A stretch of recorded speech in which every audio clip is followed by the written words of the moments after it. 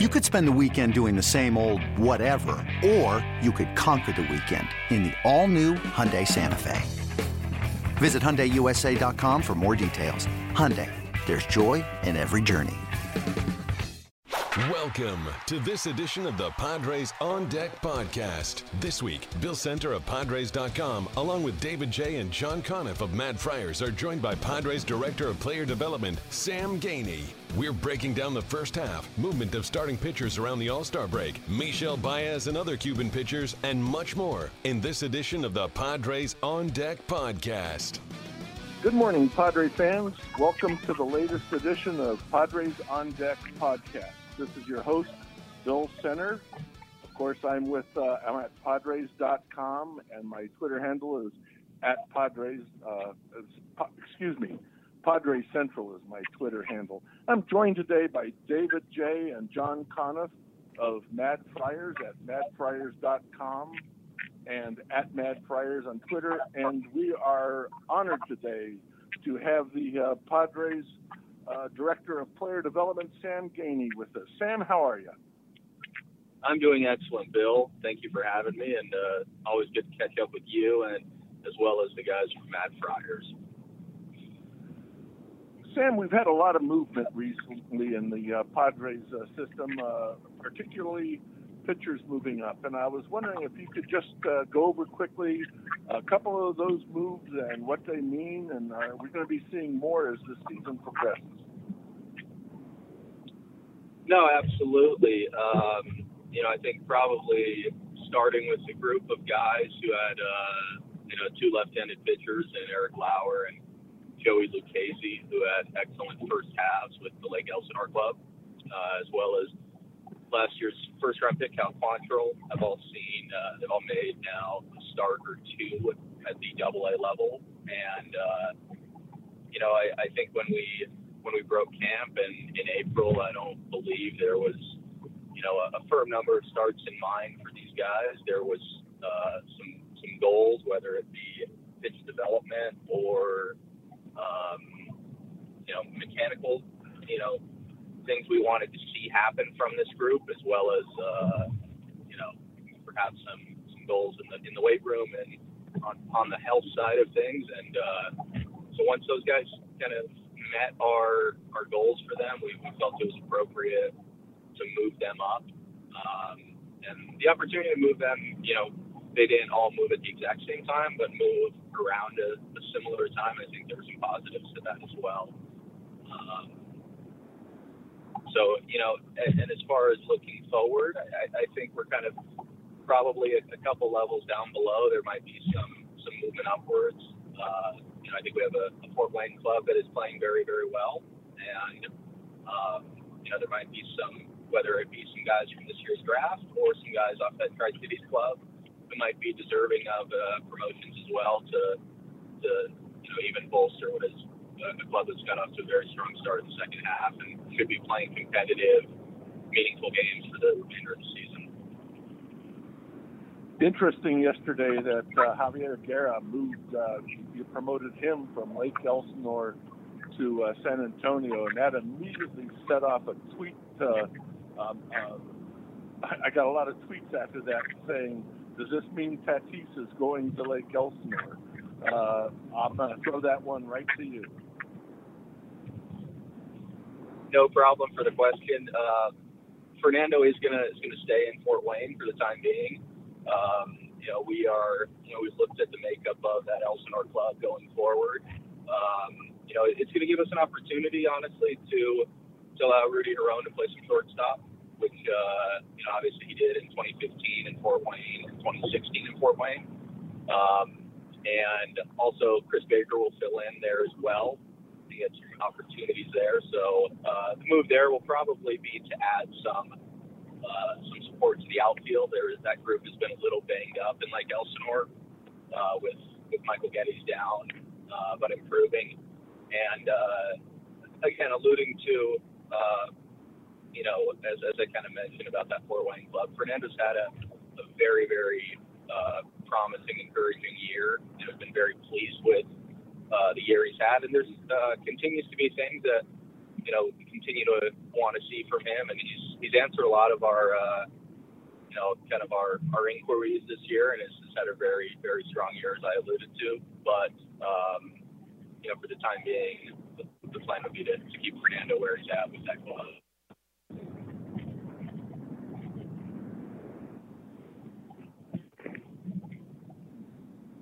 John, go ahead. Hi, Sam. My question for you is on some of the Cuban pitchers that you've had. Michael Baez has had a lot of success. How much did he improve from when you saw him at the beginning of spring training until now? Because when I saw him in March with you, his fastball command wasn't anywhere near what it's been in Fort Wayne so far this year. That's a good question, John, as it relates to Michelle, as well as a couple of our other Osvaldo and Michelle, yeah. I think what you saw was probably there, and I think definitely the Michelle that we're seeing, the Baez that we're seeing now, is very much in line with the reports that international director Chris Kemp and his staff, cross-checker Trevor Chum, David Post, a lot of the group who saw him. And I think there's an adjustment period as these guys get over, and they kind of mesh the routines that have worked for them and the throwing schedule that has worked for them was when they were part of either the member of the Cuban national team back home or going through a tryout circuit, which often doesn't mirror what they will face in pro ball. So there's usually a bit of an adjustment period as those guys get comfortable. But it very much started as he kind of got into the flow of things during extended, leading into when we were able to send him out to Fort Wayne. We started seeing, characteristics of what we're seeing right now, as far as a really kind of an impressive fastball that plays, a good breaking ball, and a ton of strikes. So maybe a little after you and I saw him that day, but he's been on a roll pretty much, even though I know he's only been out for a handful of starts. Hey, Sam, I was just going to jump in. The questions we get asked the most obviously have to do with the guys who are high profile, who are not yet active with the organization. Just quickly, you had McKenzie and Keating make their system debuts. What can folks expect from the other high schoolers out of the draft? And then obviously looking up to Elsinore and a status update on a certain right-handed pitcher who's been fairly popular topic of conversation on Twitter. Sure. In regards to kind of, obviously, I had a chance to see Kenzie Dowding. Got to see Sam throw a bullpen this week, so very much pleased and happy to get those guys out pitching. I want to see those guys in the next week to 10 days, perhaps 2 weeks. Their build-up is based on, and I know it's a popular question and a little kind of behind the scenes of how we view both our college and our high school kids when they come to us. There's an assessment of, what their workload was like throughout the course of the season, which oftentimes is not restrictive. Pretty much everyone is going to get an opportunity to pitch with us this summer. But a big thing is more the kind of how recently they were on the mound pitching competitively, because, anytime you have to start and stop guys, you definitely want to be cautious and not rush anything. So, with the big left-hander from Hawaii and as well as Noel Vela as well is also impressed and is in the early things we've seen. High school lefty from Texas. We'll see those guys fairly soon, but I think their timelines were just a little different based on kind of when they had most recently thrown. In regards to Anderson, I had a chance to see his first bullpen yesterday in Arizona. Ball was coming out very, very well, so very much a positive trend with him, and I think the plan would be to get him back on the mound probably sometime this weekend, a couple more bullpens, but we really have tried to avoid kind of setting any timelines until we got to this point where we got him on the mound and he's feeling great. But definitely a positive day, and that got him back on the mound for the first time in a while yesterday. Sam, for a final question, I want to return to Fort Wayne and the recent success they've had. As we know, they had 5 of the 10 youngest players in the Midwest League to start the season. Is this recent success a case of all these young kids getting their feet on the ground and having some success and just maturing as players? Very much so. You know, I know I spoke to David and John about this, you know, throughout the course of the year. You know, as we went in there, and as our staff, our group of coordinators would make our travels through, and even some of our scouts and baseball operations staff, I think everyone kind of came back feeling and kind of commenting on the same thing, that this group was definitely going to be okay, for lack of a better word. I mean, obviously there were some, you know, some team level struggles, and even some individual players that were kind of going through some, you know, initial bumps in their first professional full seasons. And as you alluded to, obviously the youth on that club probably explains a lot of those initial struggles. But, you know, I think we always kind of saw the collective group as a group that would, you know, by the time the second half rolled around, that, you know, things would start to kind of turn for them. And, you know, we've definitely seen that both in terms of individual performances, as well as it's been very fun to kind of see the team play well together, as kind of I alluded to earlier in the call. So it's been very fun to be around that group and kind of reflect on some of the seasons that those guys have already had and kind of where they started in April, and see some of the, you know, whether it's Ronaldo Ilarraza very much improving, Eric Hudson Potts, Buddy Reed. There's a lot of good success stories, you know, of guys that have made some quality adjustments and kind of upped their game. I got one more question for you. Recently, Hansel Rodriguez moved to the bullpen and struggled early in the season as a starter, and has recently worked well as a reliever. Is that a temporary change, or is it a permanent change? Where do you see him? We've definitely been excited with the, you know, what you've seen, and obviously, you know, our group having a chance to kind of see it in person. I know that from a performance standpoint, and what our fans are seeing, just following him and kind of seeing him post a lot of zeros and a lot of crooked strikeout numbers on a nightly basis out of the pen, it's definitely exciting. You know, I think when you look at his arsenal, I think a lot of us probably already have kind of had an idea that it might play up, so to speak, in a bullpen role. And, you know, we've definitely seen that. The fastball has been kind of working in the, you know, 94, 96 mile an hour range, and a very, very good slider that is, I think, even better with kind of that increased velocity uptick that he sees now that he's in shorter stints. You know, he's definitely having success in that role. I don't think we ever, you know, kind of would lock ourselves into anything going forward with him. But, you know, for guys who kind of had some ups and downs over the course of the year, I think, you know, we definitely like the role he's in right now, and we'll probably stay down this road for a little while with him. Great. Hey, Sam, I know, gosh, thank you very much for joining us. I know you've got some traveling to do, so we'll let you hit the road. Thanks for joining us. Hope to talk to you again soon. No problem, Bill. Anytime, and good to check in with you guys as well, David and John. Have a good trip. We'll see you out on the road, Sam. See you guys. Bye-bye. So now we're down to 3. David, John, how you doing? I didn't have a chance to really say good hello when we started today. How you guys doing? Oh, I'm doing fine. I'm getting set on Saturday. I'm going to be flying out to see the Dust Devils in Pasco. So I have a 6 a.m. flight from the East Coast, Bill, and I'll make sure I give you a call when I get on the plane, so you won't worry about me. Okay. John, discuss that trip just a little bit. How long are you going to be there? What do you expect to see? And who are you looking forward to seeing most?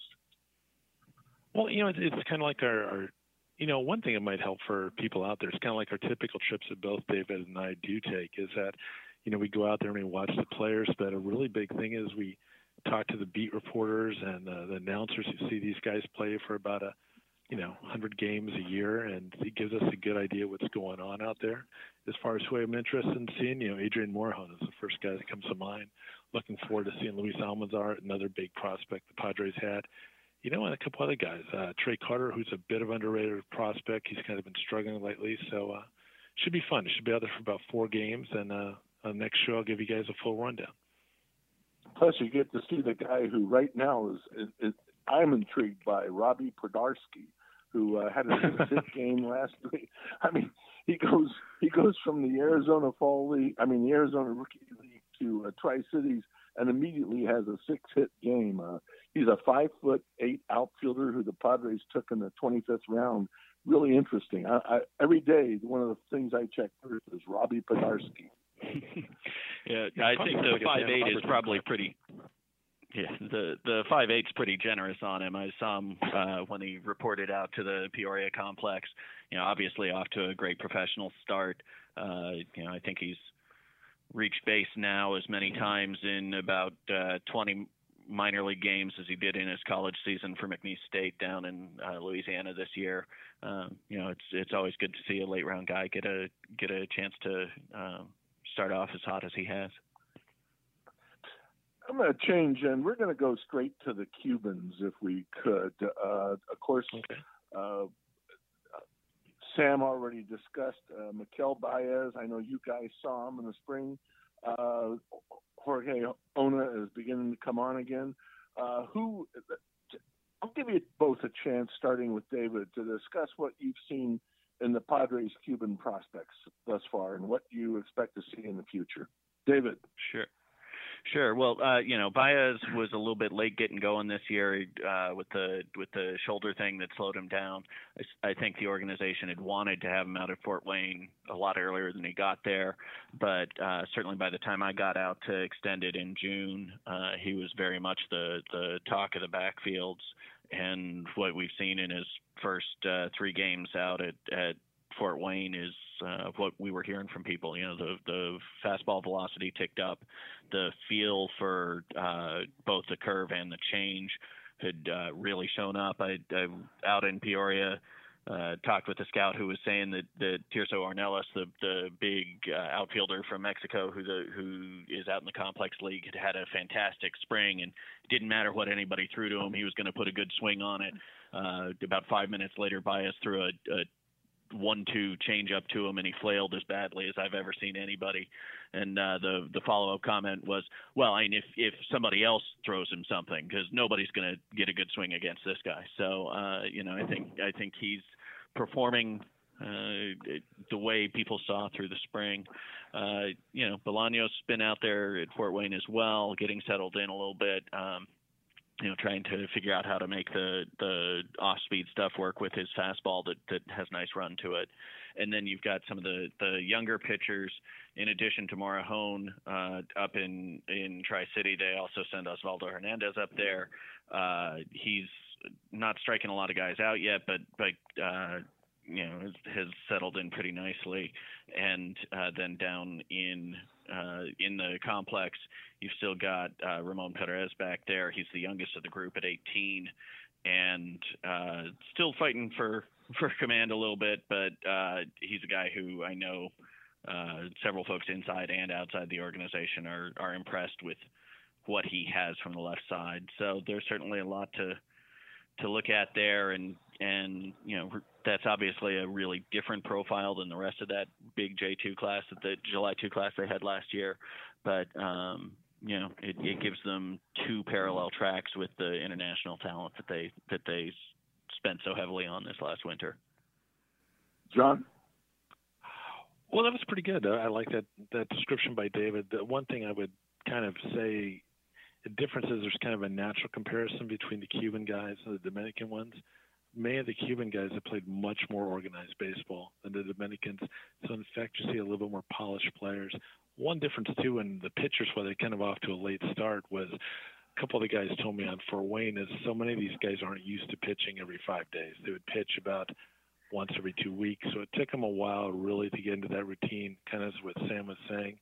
Another guy who's been very impressive when I saw him in Fort Wayne was Jorge Ona. I mean, his His on base is still ticking up at 369. He's a power hitter. I think you're going to see a lot more power from him next year than this, because you got to remember the numbers he's putting up are particularly impressive when he didn't play last year too. And I mean, Onia has built, I think I've said before on this podcast, like an outside linebacker. I mean, he is a big man, so he could be a lot of fun down the road. It's always interesting early in the season with the Latin players when they wind up in Fort Wayne when they're playing those first games in 40-degree weather. It's something like they've never seen before.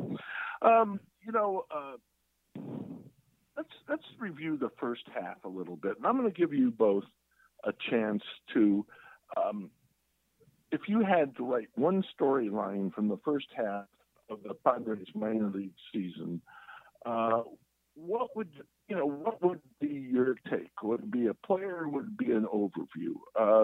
John, we're going to start with you first. Oh, I'd go a player. I think I've beat his drum far too much, but I think Tatis has been the most impressive story because of, the potential of what he could become. I mean, a power-hitting, large middle infielder. So for me, that's the main story. There's been a lot of good ones, especially in all the pitching that the organization has had, but for me, it'd be Tatis. And I'll zoom out a little bit to more of a system-wide storyline. Obviously the delay for Espinosa is a disappointment, but really this is the second consecutive year where if you on April 1 made your list of who are the 10 guys you've got to see significant progress from in the year, the good news is most of those guys have made progress. There have certainly been a couple of guys who step backwards or not progress the way you'd want, but sort of across the board, not just Tatis, but the other younger infielders out at Fort Wayne. You look at that pitching staff that started the year in Elsinore, the step forwards they've taken, even some of the lesser known pitchers up at AA. You look at Eniel De Los Santos, at Brett Kennedy, at Michael Kelly. So I think that's a storyline that's a positive one for the organization. I think a lot of that is obviously a tribute to the players involved, but I do think that the group that's running player development at this point on the field and day to day with the players involved, Luis Ortiz on the position player side, the pitching coordinator group of Mark Pryor and Gorm Heimuller and Eric Young as well.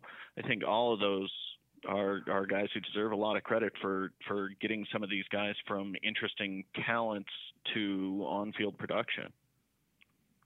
David, I totally agree with you. I mean, you start with somebody like Michael Kelly, who was, 48th overall pick a few years back, and didn't really make any waves, and all of a sudden he's picked it up, and you see that throughout the organization. I mean, guys that you expect to move, Lauer and Quantrill, they're moving up, but Lucchesi, I mean, just the number of players that have advanced and done well at the next level. I mean, overall, there is reason for optimism.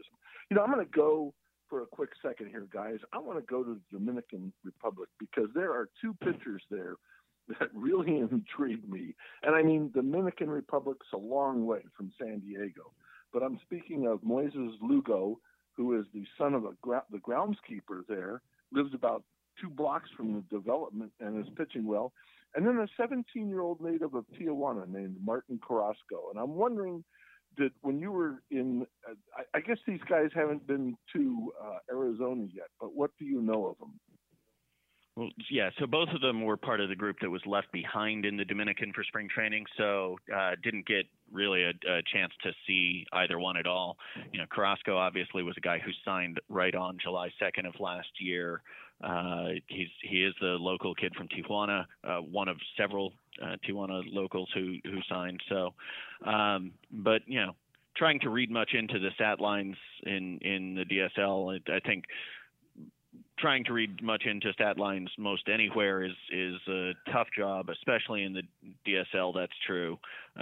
You look at a guy last year who put up really spectacular numbers for that DSL club, Omar Fernandez, who's a lefty who came over this year, who does it mostly with smoke and mirrors, and is struggling a little bit in the AZL. So I think until you can get a firsthand look at any of them, it's worth noting. It is worth paying attention to, but not dwelling on.